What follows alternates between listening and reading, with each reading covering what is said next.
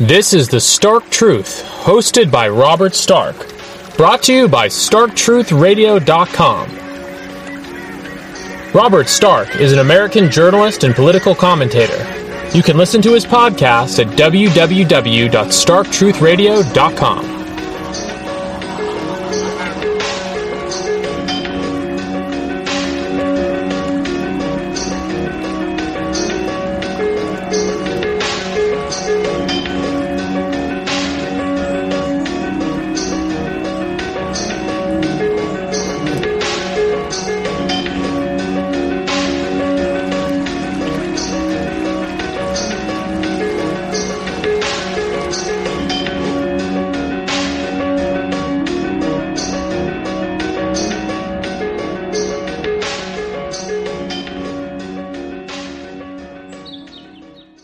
Robert Stark here. I'm joined here with Keith Preston. We're going to be talking about the Austrian occultist Rudolf Steiner, and then philosopher with Keith Preston of Attack the System, and Keith Preston's article, Science, Spirituality, and Ethical Individualism.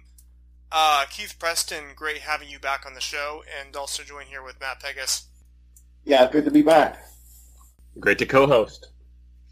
So I guess to get some kind of like background information with Rudolf Steiner, he was an Austrian occultist, philosopher, basically like a Renaissance man in the true sense with his work on science, spirituality, political philosophy, art, architecture, ethics, pioneer in education and agriculture. I think like today, like best known for the Steiner Waldorf schools, but not that much is known about him beyond that.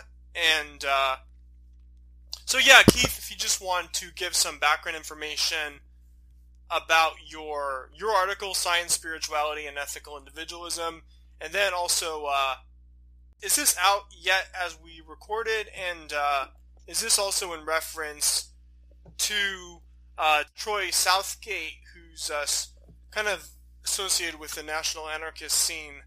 He also has a new book out on Steiner. So if you want to just kind of give some background information about the article. Yeah, I have an article coming out soon in one of Troy Southgate's compilations. I know Troy has several works on Steiner coming out, I believe. I think there's one book that he wrote about Steiner himself, and then I think there's going to be a compilation of articles about Steiner in another book, including an article by myself. But yeah, I have an article coming out called Scientific Spirituality and Ethical Individualism that explores certain aspects of Steiner's thinking. One of the most interesting aspects of Steiner, and this is something that we can find in a lot of other thinkers. Some years ago, I wrote a book called Thinkers Against Modernity, and that explores we recorded a show on that. I remember that. Yeah, and that explored a variety of thinkers who address some of these same issues, albeit from different perspectives, often much different perspectives.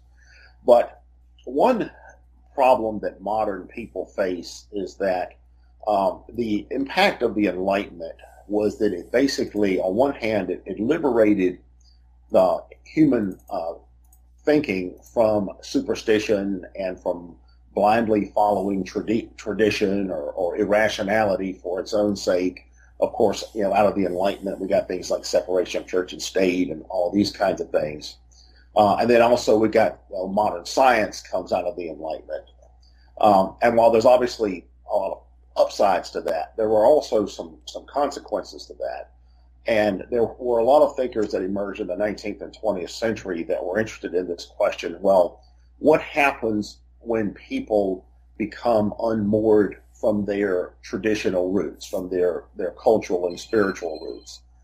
Now, for example, Emil Durkheim explored this idea. He was interested in this concept he called anomie, and he thought one of the impacts of modernity was that people were being uprooted from their sense of place, their sense of attachment. In older, more traditional societies, people would think of themselves as being part of a community, a tribe, a clan, a family, a religion, a culture, Societies like that were more static in many ways, and they were more stifling of individualism in many ways. But people also tended to have a strong sense of identity or belonging or things like that. Now, what happens in modern societies is that when people become much more mobile, when we develop a much more individualistic society, when we develop a much more fluid society, people start to lose all of those kinds of attachments. I mean, the contemporary United States is a perfect example. In the contemporary United States, we see that people live in neighborhoods where they don't know any of their neighbors personally, and then their neighbors change over. So this was starting to be getting to happen in the 19th century in the Industrial Revolution. So with Steiner, I think like the time frame, I think he died about a decade before World War II. So his time frame, this was roughly where he was most intellectually active, was maybe, would you say roughly from like the 1890s to 1920s? Yes, exactly. He was born in the 1860s, and I think he died in, I believe it was in 1925 that he died. So the bulk of the work that he's known for was done in the early 20th century, in the first quarter century of the 20th century. So he lived right in the period when the modern industrial revolution was really starting to consolidate itself, and we really start to see modernity coming into its full fruition. And he was one of the many people of the time who was concerned about the impact of this on culture, on the human personality, the human spirit. He thought that while there may be obviously advantages to some of these things, things of value were also being lost as well. And like I was saying earlier, we still see this going on today. We have this problem that Robert Putnam, the Princeton, I believe, sociologist, wrote about it some years ago called Bowling Alone, where people have no sense of attachment or belonging, and you have all these fragmented individuals that are kind of adrift, and you have this thing that Durkheim called anomie associated with that. And it was this kind of stuff that Steiner was interested in examining. He thought that that human beings in modernity had become unmoored from their traditional roots, and that nothing satisfactory had replaced that. So yeah, that is that existential crisis that emerged.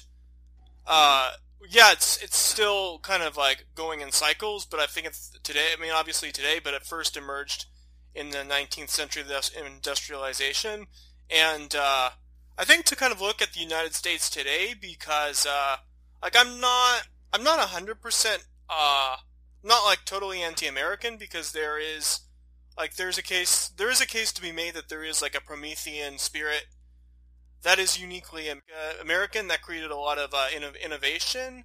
But definitely we do have to look at American society today. Like, it is fundamentally broken. You give examples of America's foreign policy and how the U.S. foreign policy is responsible for millions of deaths around the world with like wars and coups and counterinsurgency campaigns. But just looking at American society and just like deaths of despair and the mental health crisis. But I mean, it's pretty clear to say that America simultaneously epitomizes like the values of, you could say, like liberalism or modernity more than any other nation, and it's a kind of value system that's maybe like loosely based upon like liberal humanism, capitalism, some kind of like vaguely Christian influences, but then also a kind of like oppressive bureaucratic managerial structure in both the private and public sector.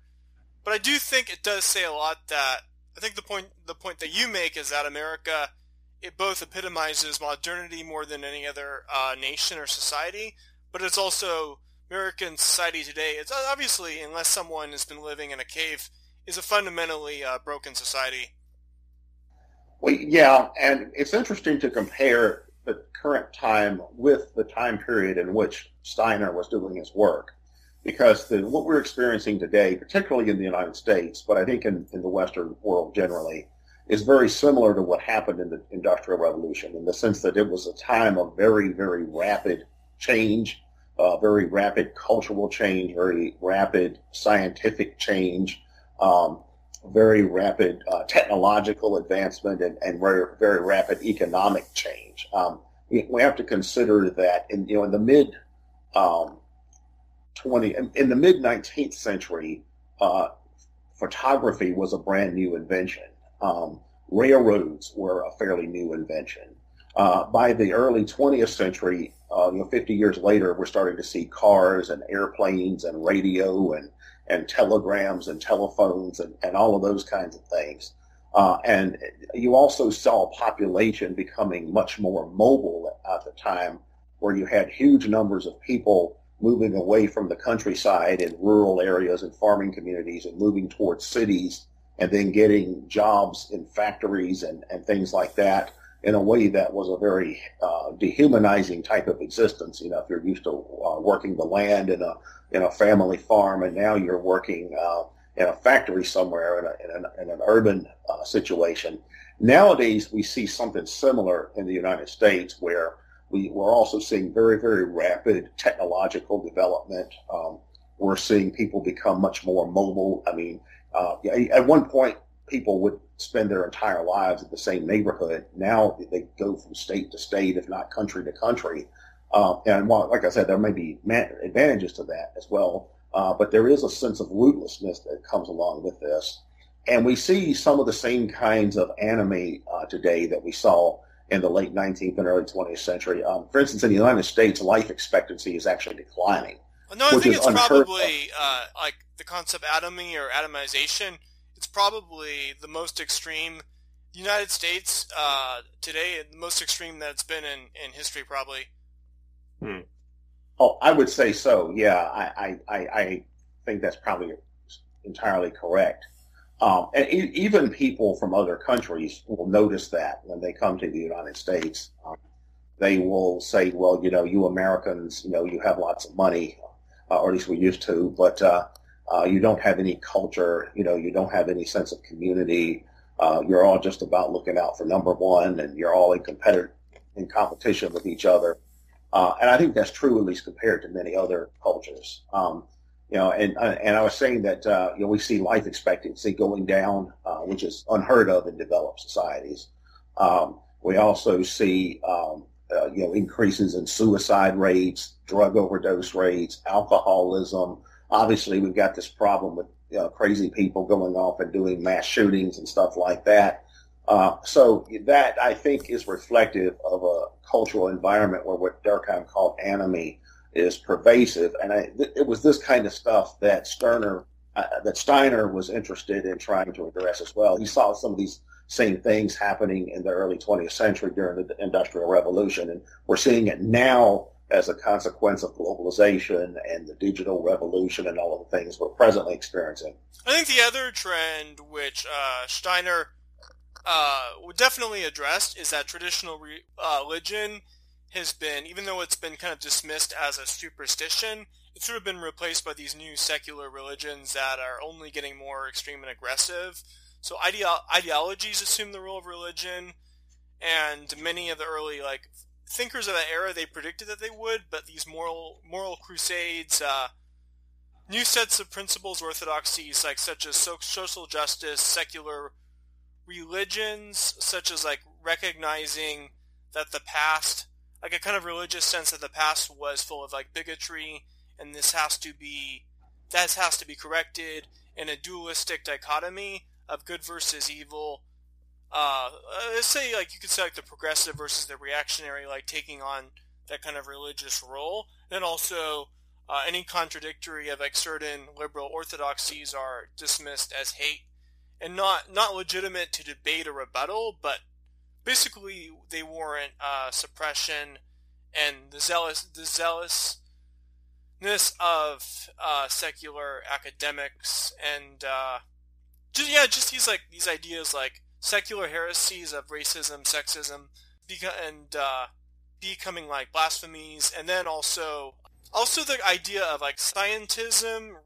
Even a lot of leftist intellectuals like Max Weber and even some of the Frankfurt School intellectuals were skeptical of scientism, but scientism is more science takes on the role as a religion rather than a kind of like process of discovery and like Steiner's views, his philosophy of like anthroposophy or a spiritual science, I think it addressed those issues or the dichotomy, but Steiner's view was more that spirituality was linked to science, and that science was, he would have rejected scientism, but that science was an ongoing process of continued discovery, and there's no limits to human knowledge. Yeah, well, we see all of that being played out today as well. Like, one of the ideas that came out of the Enlightenment was that religion was the, more or less the root of all evil. That all we had, that like you had thinkers like Voltaire and some of the philosophers. They would look at the history of oppression by the church, and they would say, well, religion is really the root of all evil. If we got rid of religion, people wouldn't be superstitious. We wouldn't have persecution and all these kinds of things. Well, that viewpoint turned out to be fairly naive because, the religion was just a reflection of the human psyche and human inclinations. And so when traditional metaphysical religion started to disappear and lose its influence, it was simply replaced by other ideas because, human beings have to have some way of ordering their own psyche in order to interpret the world around them and navigate reality. And that's why we have ideologies and religions and philosophies and things like that. And it's not that any of these things are true in some absolute or cosmic sense. It's simply that they're more like tools that people use to try to understand things. Or you say it's a tool like these modern ideologies because state power or just to create a cohesive civilization, there's a need for some ideology to maintain a society or to maintain the legitimacy of power. So these ideologies, they serve that role. Yeah, there's multiple layers to that.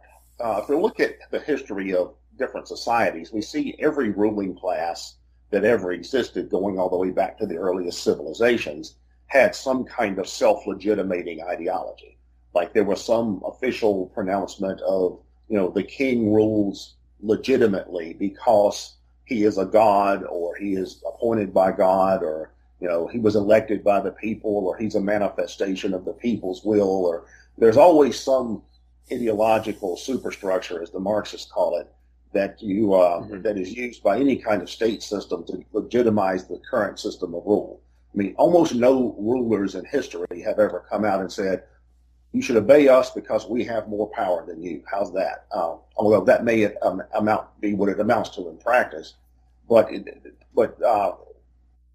rulers and leaders in societies want to be perceived as legitimate. Also, beyond that, though, for any kind of society to work, there also has to be some kind of shared value system among the members of the particular society. One reason why we see so much polarization and increasing fragmentation in our own society in the United States is because there's no shared set of values among all the different population groups. We have a nation of 331 million people subdivided into an infinite number of subcultures with radically different views on virtually everything. And it's hard to have any kind of shared value system or shared political system or basis for law or anything like that.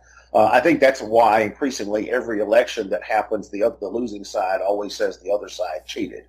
Biden won the last election, so the Trump people are saying, yeah, well it was rigged. Yeah, ironically, technology and the internet, social media enable that.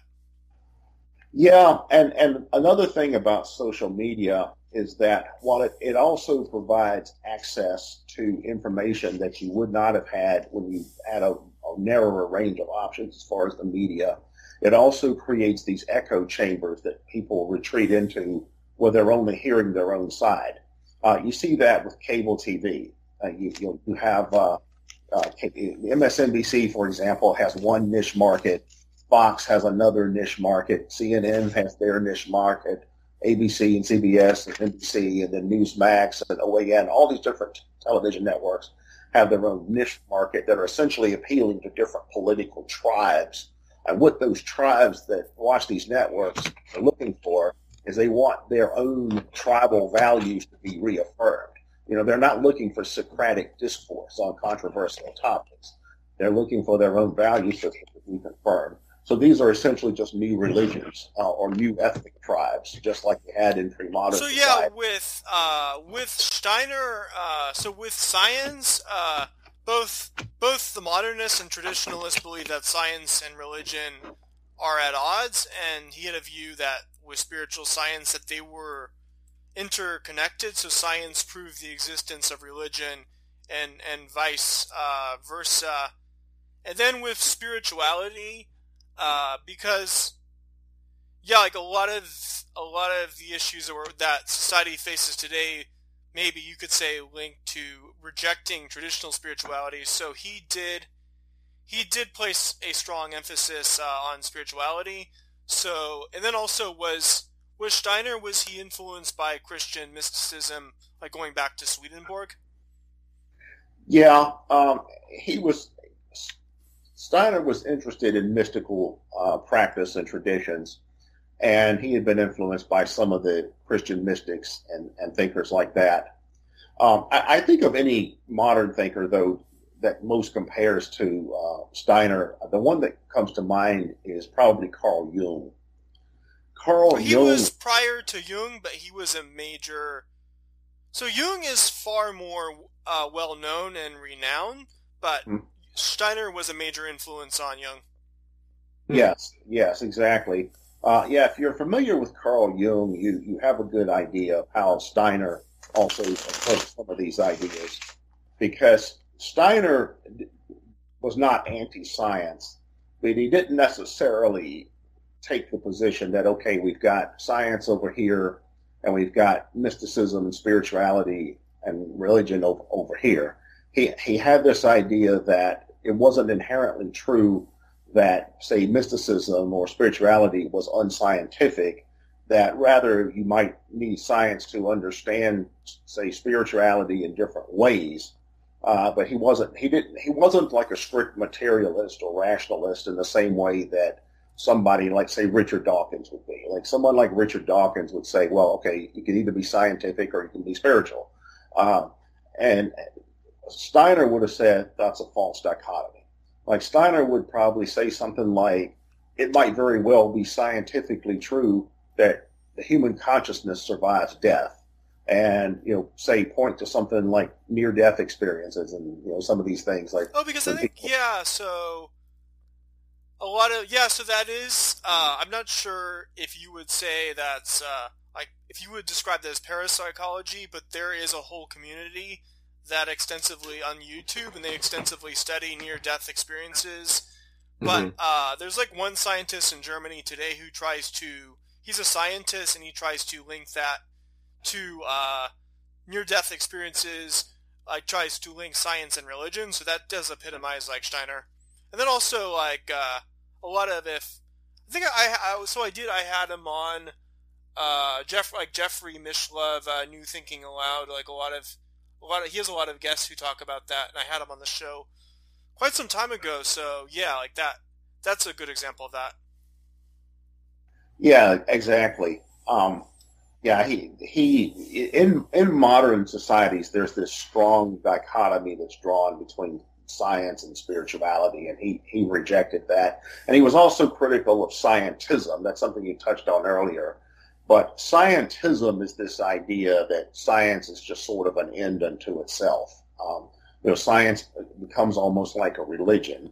Another one of the ideas that came out of the Enlightenment was that they thought that a lot of the philosophers thought that you could get rid of religion and you wouldn't have superstition anymore, and everyone would be devoted to science, and through education there could be this process of human perfectibility where humans would consistently experience a process of moral evolution and enlightenment and things like that. And that turned out to be sort of an overly optimistic viewpoint, because what we've seen since then is that science can be applied for extremely dangerous or destructive purposes. I mean, what are some of the products of science? Well, on one hand, we have modern medicine. On the other hand, we've got nuclear weapons. So it's not like science is inherently liberatory or inherently humane or something like that. Science is amoral. There's no value judgment associated with science. Yeah, I noticed, so he did link, spirituality to genetics, so there is, there's a subset of anti-vaxxers who subscribe to some quote that Steiner had, where, he said it was possible to re-engineer the human genome to reject spirituality. So there is there's this niche of anti-vaxxers who subscribe to that. But then I think also they believe that that vaccines may be engineered toward that aim of negating. There's.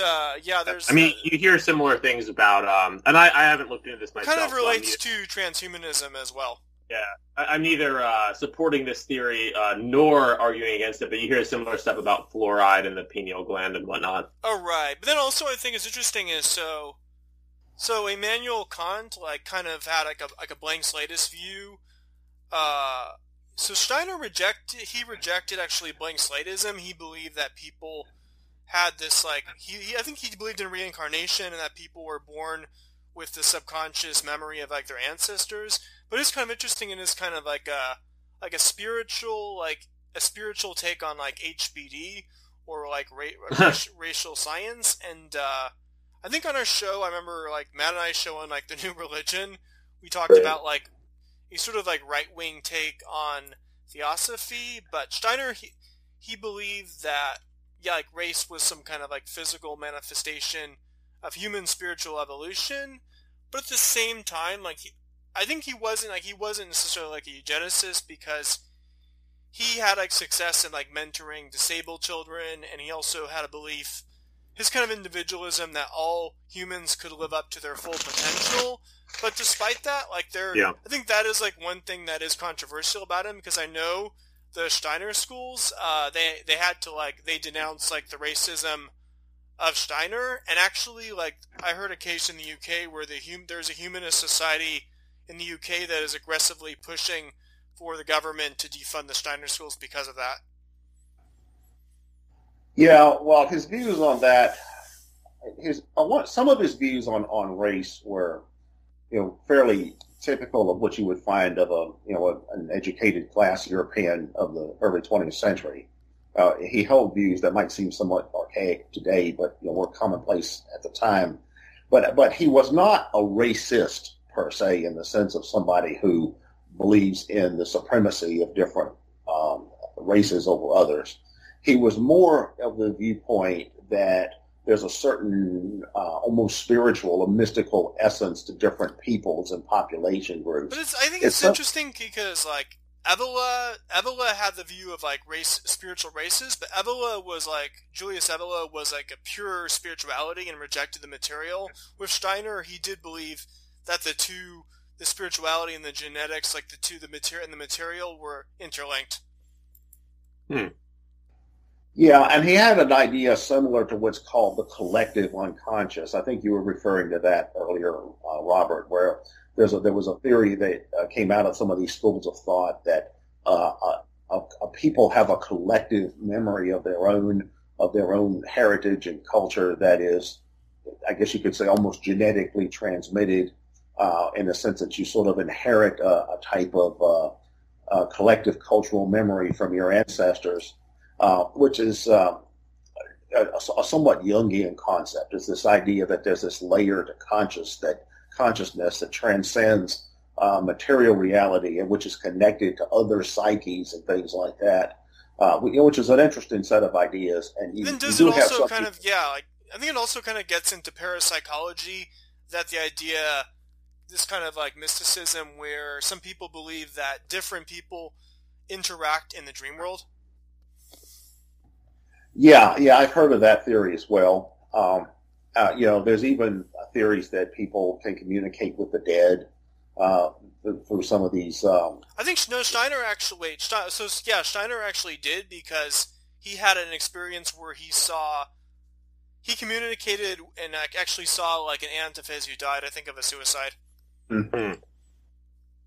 Yeah.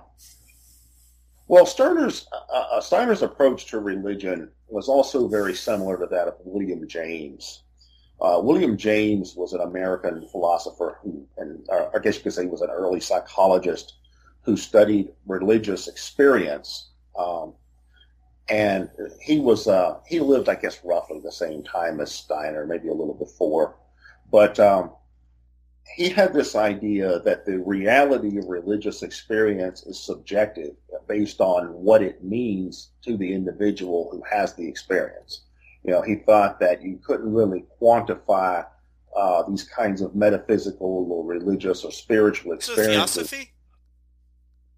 I don't know that William James was a theosophist, but theosophy was definitely in the air at the time. He was probably He was probably aware of it and familiar with it. I don't know that he personally subscribed to it, but this was a common idea in the late 19th and early 20th century when some of the figures we're talking about now were alive.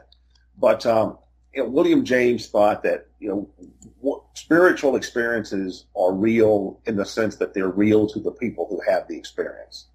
Like, let's say that you have a vision where you see the face of Jesus in the clouds. All right. Well, some people might laugh at that and say, "Well, that's stupid. You're having you're seeing things. You're having a hallucination." But what the reality of it, though, is what it means to the person who has that experience.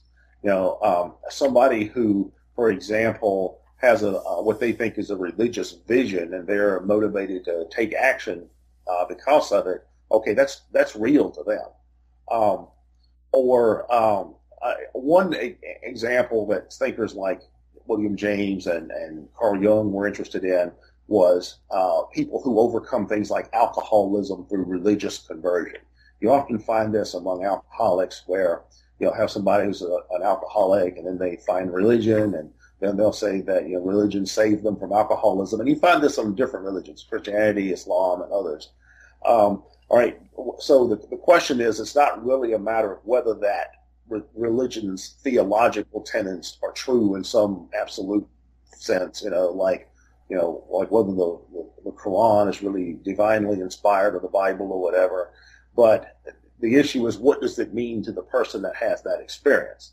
If somebody believes that this or that spiritual idea is real, then it is real for them because they act as if it's real. And then their behavior is influenced in a way that it would be if it was real. And I think that's a dimension of Steiner's thinking and also Jung, William James, some of these other people that was fairly pervasive. It's often something that's lost nowadays, I think, on a lot of people. Like I said, we live in a society where it tends to be divided between, there's materialists and skeptics and rationalists, and then there's people who believe in religion and spirituality. But it's almost like an in-between would be people who delve into this sort of Jungian or Steinerian psychological depth, where it is a post-Enlightenment way of thinking. It is a fundamentally scientific, or at least not anti-scientific way of thinking, but with an eye toward the effects some of these sorts of psychological or spiritual experiences can have on people. It's almost like looking at the real world effects of such notions rather than their capital T truth, empirical verifiability. Well, another illustration is I've known a number of people personally who claim to have experienced some kind of religious conversion or some kind of heightened awareness or personal transformation while under the influence of psychedelic drugs. Right. Like, LSD or magic mushrooms or DMT or some of these things.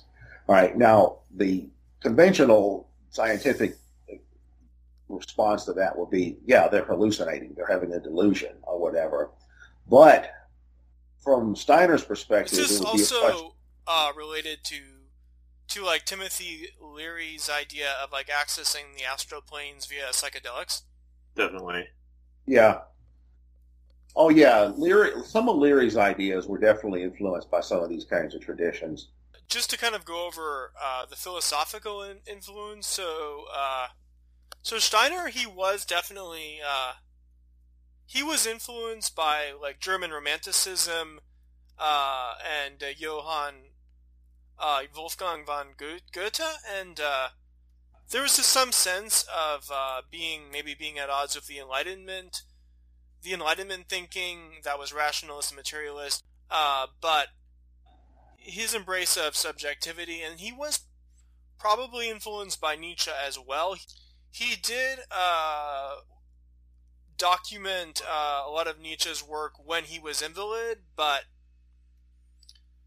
and to assist in a collection of his work, so he was influenced by Nietzsche to a degree, but Nietzsche was more of a materialist, and yeah, I was thinking about Nietzsche earlier yeah, when we were kind of going over this. I think so. So because, like, if you want to kind of talk about like these like converging influences, does Steiner was he so he was influenced by Goethe, and then how does he relate to Nietzsche, and then also to thinkers like even thinkers like Aleister Crowley to a degree? Yeah. Well, once again, these were all currents that were in the air in European intellectual culture during this time. Nietzsche came slightly before Steiner, and it's obvious that Steiner was influenced by Nietzsche's work. In fact, he said he was. I think they had somewhat similar interests, but they diverged in certain ways. Both Nietzsche and Steiner were interested in the impact of modernity on the human psyche. Nietzsche famously had this concept of last man, and he felt that the idea behind that was he thought that mass societies where people were essentially equal in status and where people had their basic material needs met, he thought that these would produce societies where there were no longer any human aspirations, where there was no longer any human struggle. And Nietzsche was concerned about the impact of that on the human psyche, and then the consequences of that for culture, for the creation of human culture. He thought that in a world where those kinds of values became the norm, you would just have a very mediocre culture and a population of mediocre people. It's the same criticism that a lot of traditional European conservatives have had actually of America. A lot of the traditional European right, like the true intellectual right, will look at a country like the United States and they will say, look, that's what the modernity has produced. You have a society where commercial values and materialism and consumerism are considered superior, and the Americans, their idea of culture is McDonald's and Britney Spears and that kind of stuff. And nobody has any appreciation for high culture. So I remember the show Thinkers Against Modernity. We talked about like aristocratic individualism, and I think you described it as anarchism of the right. So Nietzsche, but then also themes with Oscar Wilde and Aleister Crowley. And with this kind of aristocratic individualism, do you want to kind of like re-summarize the concept, and is it relevant to Steiner? Well, the concept behind aristocratic individualism is the idea that you need to have, according to the philosophy, the theory, you have to have a society where individual aspirations can be fulfilled in a way that produces greatness. Thinkers with this kind of outlook are concerned that egalitarianism, democracy, all of these kinds of things. Also capitalism and mercantile capitalism, values. Capitalism and the dominance of commercial values. They're concerned that all of these things undermine greatness. They look at it like, if you look at history, you see these great thinkers, philosophers, great artists, great writers, great warriors, great leaders. they'll look at figures like, everyone from Aristotle to Alexander the Great to Julius Caesar to, say Beethoven or Leonardo da Vinci.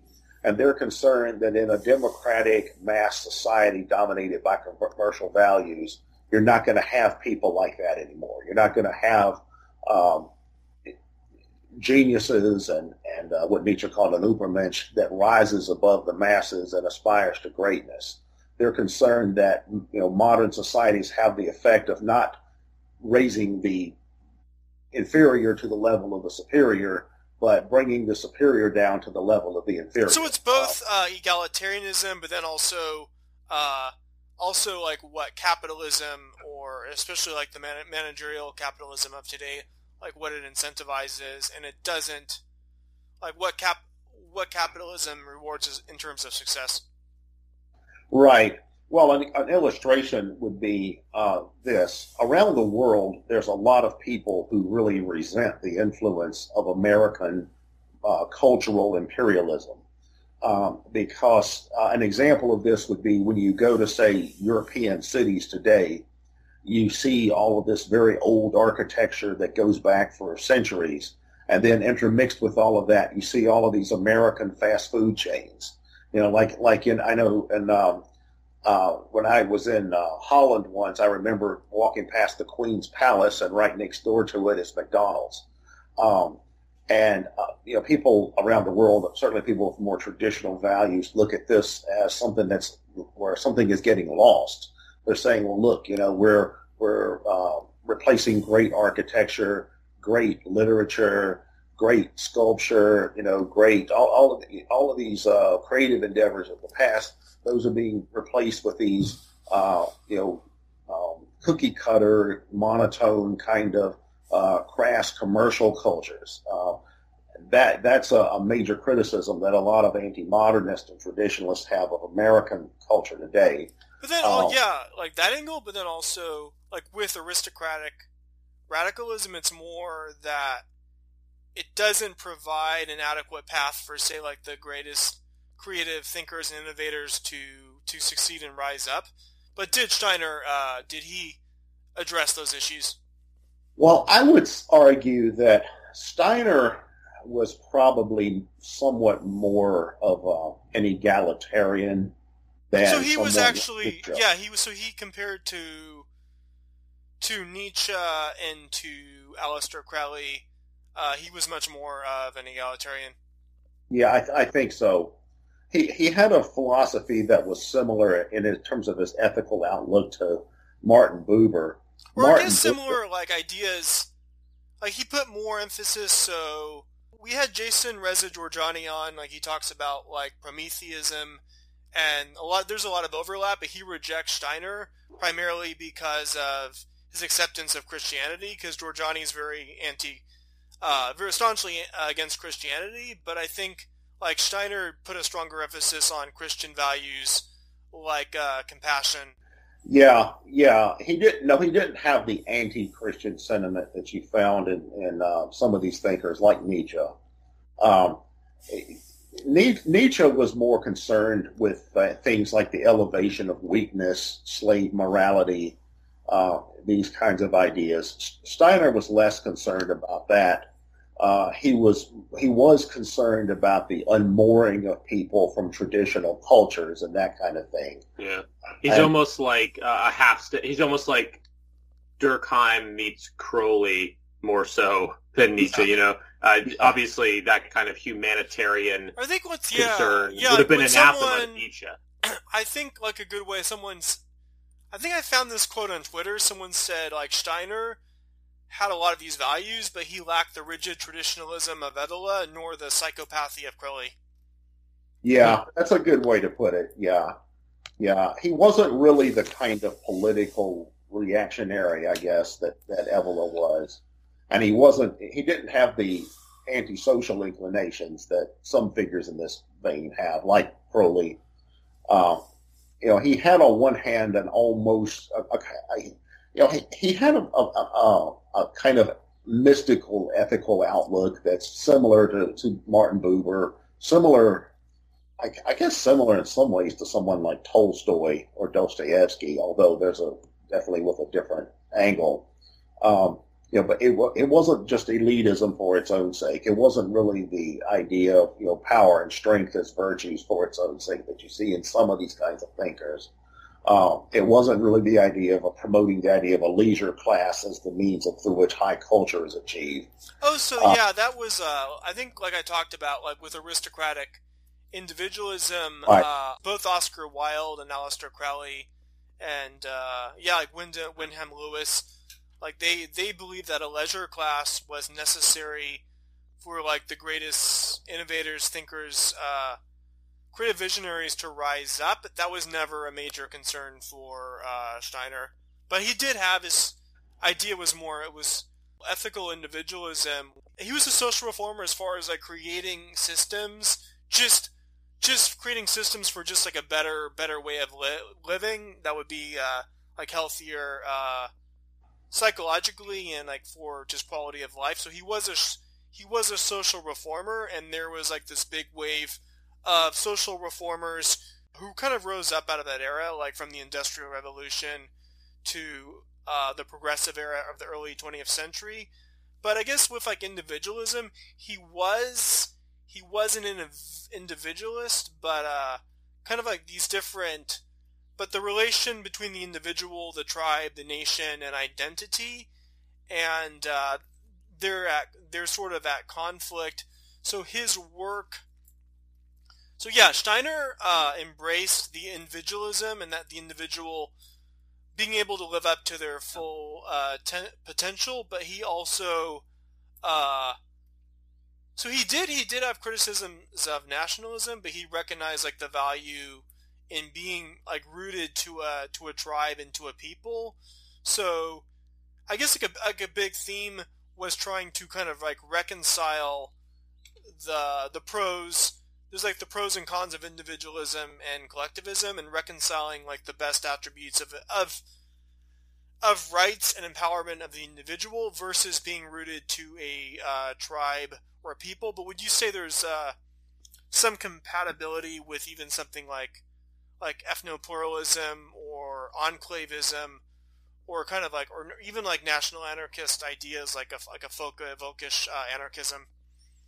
Yeah, I think the main thing that Steiner was interested in there was he was interested in trying to find a balance between individualism on one hand and not stifling the aspirations of the individual, but on the other hand, allowing for organic community that shares some kind of common cultural identity and way of life and things of that nature.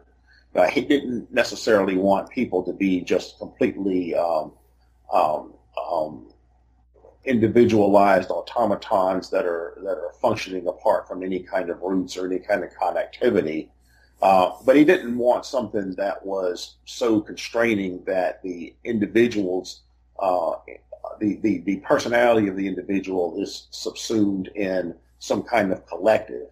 Like that's a difference there between Steiner and somebody like Evola. Like Evola was a big admirer of the Indian caste system, the Hindu caste system, because that's a system where everybody has an assigned identity. Everybody knows their place, and then supposedly the whole organism works from all these component parts. But Steiner would have looked at it like something like that is too stifling of the individual. Or do you think he would have supported a sort of like flexible caste system where it's not rigid, hierarchical, and oppressive, but where maybe society, but I guess like not. Yeah, but like a sort of like a voluntary, like more flexible caste system, not like the Hindu caste system, but more about helping, like a caste system helping the individual like achieve their full potential via more like specialization, which does I think like the liberal capitalist version of meritocracy falls short on that. Yeah, I think that he would look at it like the ethos that you see in a place like contemporary America, where supposedly we have a meritocracy, but the theory is, well, you pull yourself up by your own bootstraps, and it's all about what you can do for yourself.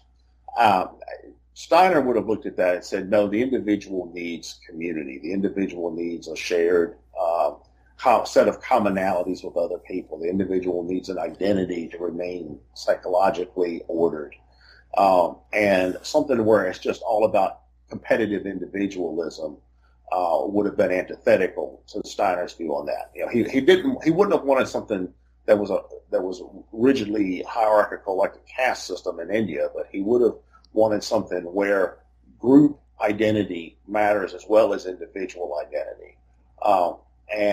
We see this same problem being played out today in other ways because, one of the hallmarks of liberalism is that you're liberating the individual from all of these external bonds. You're liberating the individual from the authority of the family, the religion, the community, the state. You have, equal rights and civil rights and all that kind of stuff.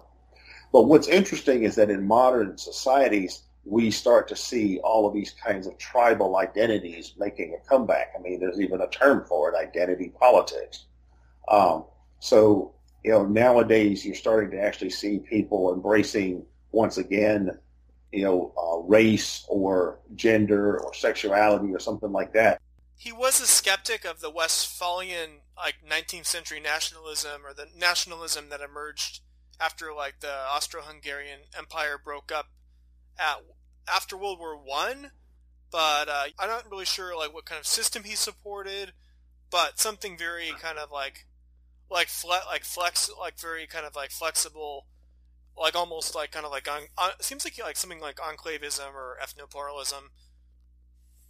Yeah, well, a lot of thinkers in this tradition will express admiration for something like the Austrian-Hungarian Empire, where you had multiple ethnic groups under the same transnational European empire, but where there's some degree of autonomy or localized identity for the different groups. Another example is the Ottoman Empire, like the Millet system, right? Yeah. That seems to be the kind of thing that Steiner had some kind of sympathy for, where the idea of forming a state based solely on something like national or racial or ethnic identity, I think was something he ironically would have probably opposed. He probably would have thought that was too rigidly constraining. One thing that is interesting to consider about that, though, is that we have to remember that in the 19th century, liberal nationalism or nationalism was considered a liberal idea. Prior to that, European societies were organized primarily as these transnational royal dynasties. And then you start to get along with the rise of liberalism and then later socialism and things like that, parallel to that is the rise of nationalism. And you have all of these different ethnic groups or nationalities that say share a common language or something, or religion or whatever. They're all wanting to unify under a national state of their own. Even in the French Revolution, you saw that, where they tried to eliminate the autonomy of the provinces and have a centralized French identity, and a uniform language and things like that. Then you saw that happen with Germany and then with Italy, and then you had a lot. That was a common current in the 19th century in Europe. This idea where people of the same ethno-linguistic identity are going to form their own unitary nation state apart from one of these multinational empires like Austria-Hungary. And Steiner would have had a similar view to that people like Alain de Benoit take today, which is the idea, that wasn't that bad of a system. It allowed for different cultures to have some degree of homogeny, and on an organic level, and practice some degree of self-determination while being part of this transnational empire or federation or whatever that kept the peace, where it wasn't just different ethnic groups, so it's compatible even to something like pan-enclavism, which I advocated for. Yeah, I was gonna turn a question to you, Robert. I mean, to what extent do you think pan-enclavism, as you've written about in your Substack, and also Blackstone as a mouthpiece in your novel has taken up. To what do you think that kind of could potentially fall under that sort of transnational, imperial, ethno-pluralist model? That's what I'm basically saying, but from what I know about Steiner, I get the impression that he would be more sympathetic to that kind of idea. But I guess like with the essence of Steiner, like the degree he was political, as I said, he's more of a social reformer as far as creating a better system for people to just have a higher quality of life, like, and linking everything like physical health, mental, like psychology, spirituality, culture.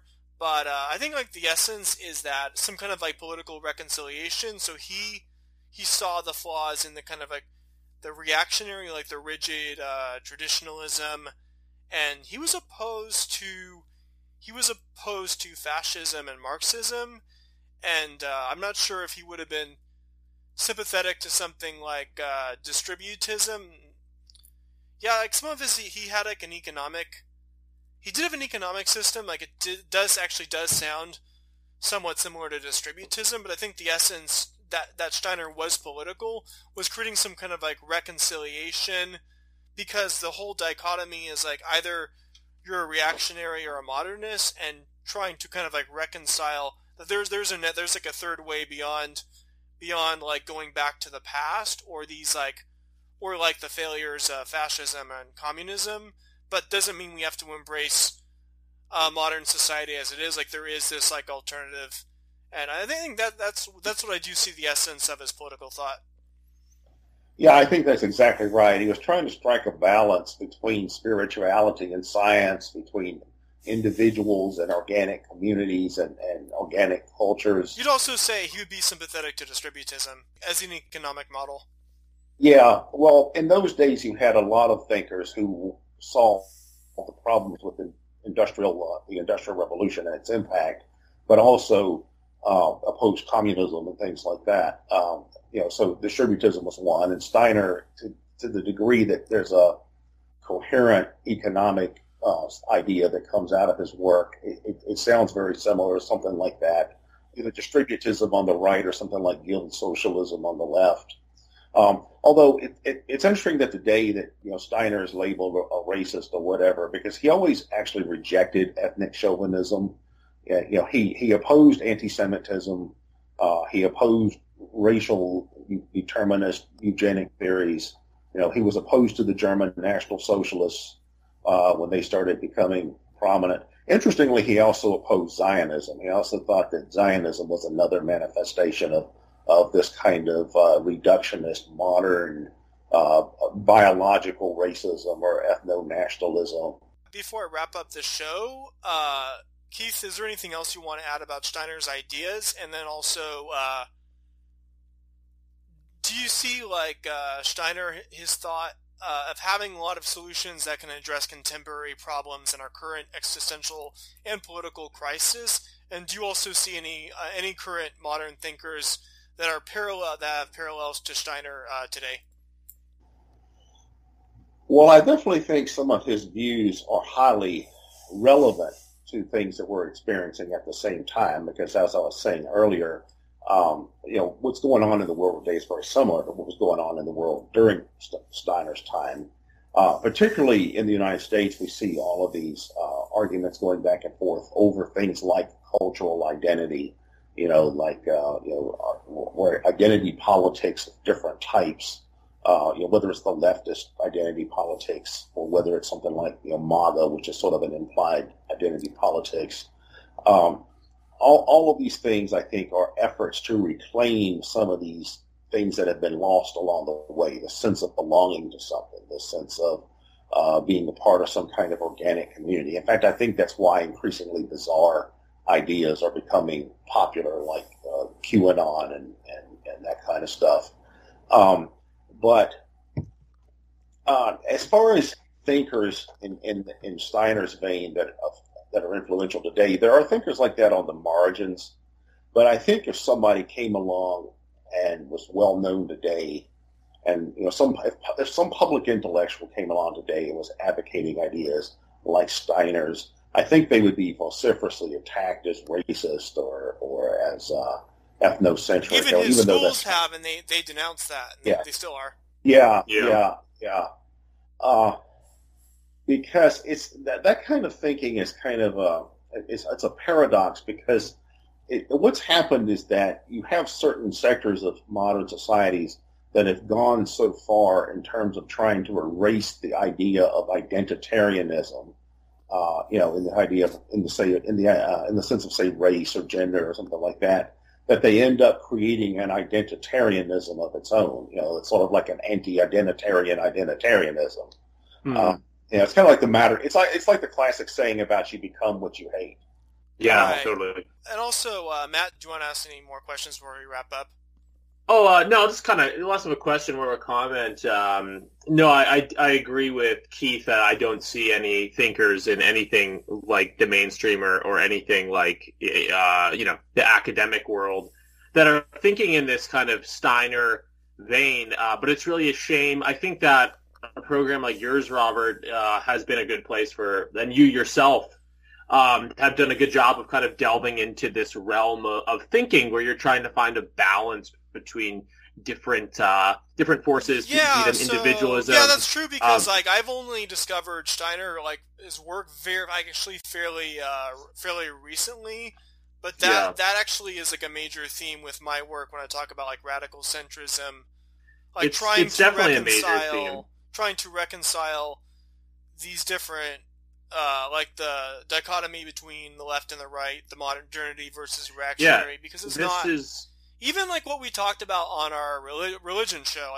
We didn't discuss Steiner, but it's relevant to the same themes. Oh, definitely highly relevant. I may say something about that in a moment, but by way, to pay you a compliment, I guess, and to sort of wrap this up. Obviously these topics are kind of forbidden on a mainstream level, but it's really a shame because, as you had mentioned earlier, Keith, the times that we're living in now very much mirror, and maybe they're in some ways even worse than the kind of post-industrial revolution, social atomization that Steiner and even Durkheim and like-minded thinkers were responding to. So the need for it is immense, but it's harder to talk about now, and unfortunately there's no place for it in the mainstream or in academia. I'm reminded, Robert, of our friend Adam Mayer once sort of paid you a compliment that, your show deals with topics that are controversial, but, talks about these kind of social dynamic issues that, we need to talk about. And I think there is a place for it on, I guess, this corner of the internet, which is good. Whether or not it'll have many real world effects, we'll see, because we're sort of ghettoized to the internet a lot of the time. But yeah. So Keith Preston, great show on Rudolf Steiner. Thanks for being on. Also, thanks Matt. And before I wrap up, Keith, if you want to plug the article one more time, or any other project you want to plug. Yeah, well, everything that I do usually ends up getting posted on attackthesystem.com, which is the main place that I operate from on the internet. I'm also on Facebook. I'm on Twitter. I'm on MeWe. So you can find any work that I do there. The article that we're discussing hasn't been published yet. I think it's coming out soon in one of Troy Southgate's compilations. And so that will be available fairly soon as well. The publisher, Troy's company, is Blackfront Press. So be on the lookout for that. Yeah, thanks again, Keith Preston and Matt Pegas. Take care, guys. Take care.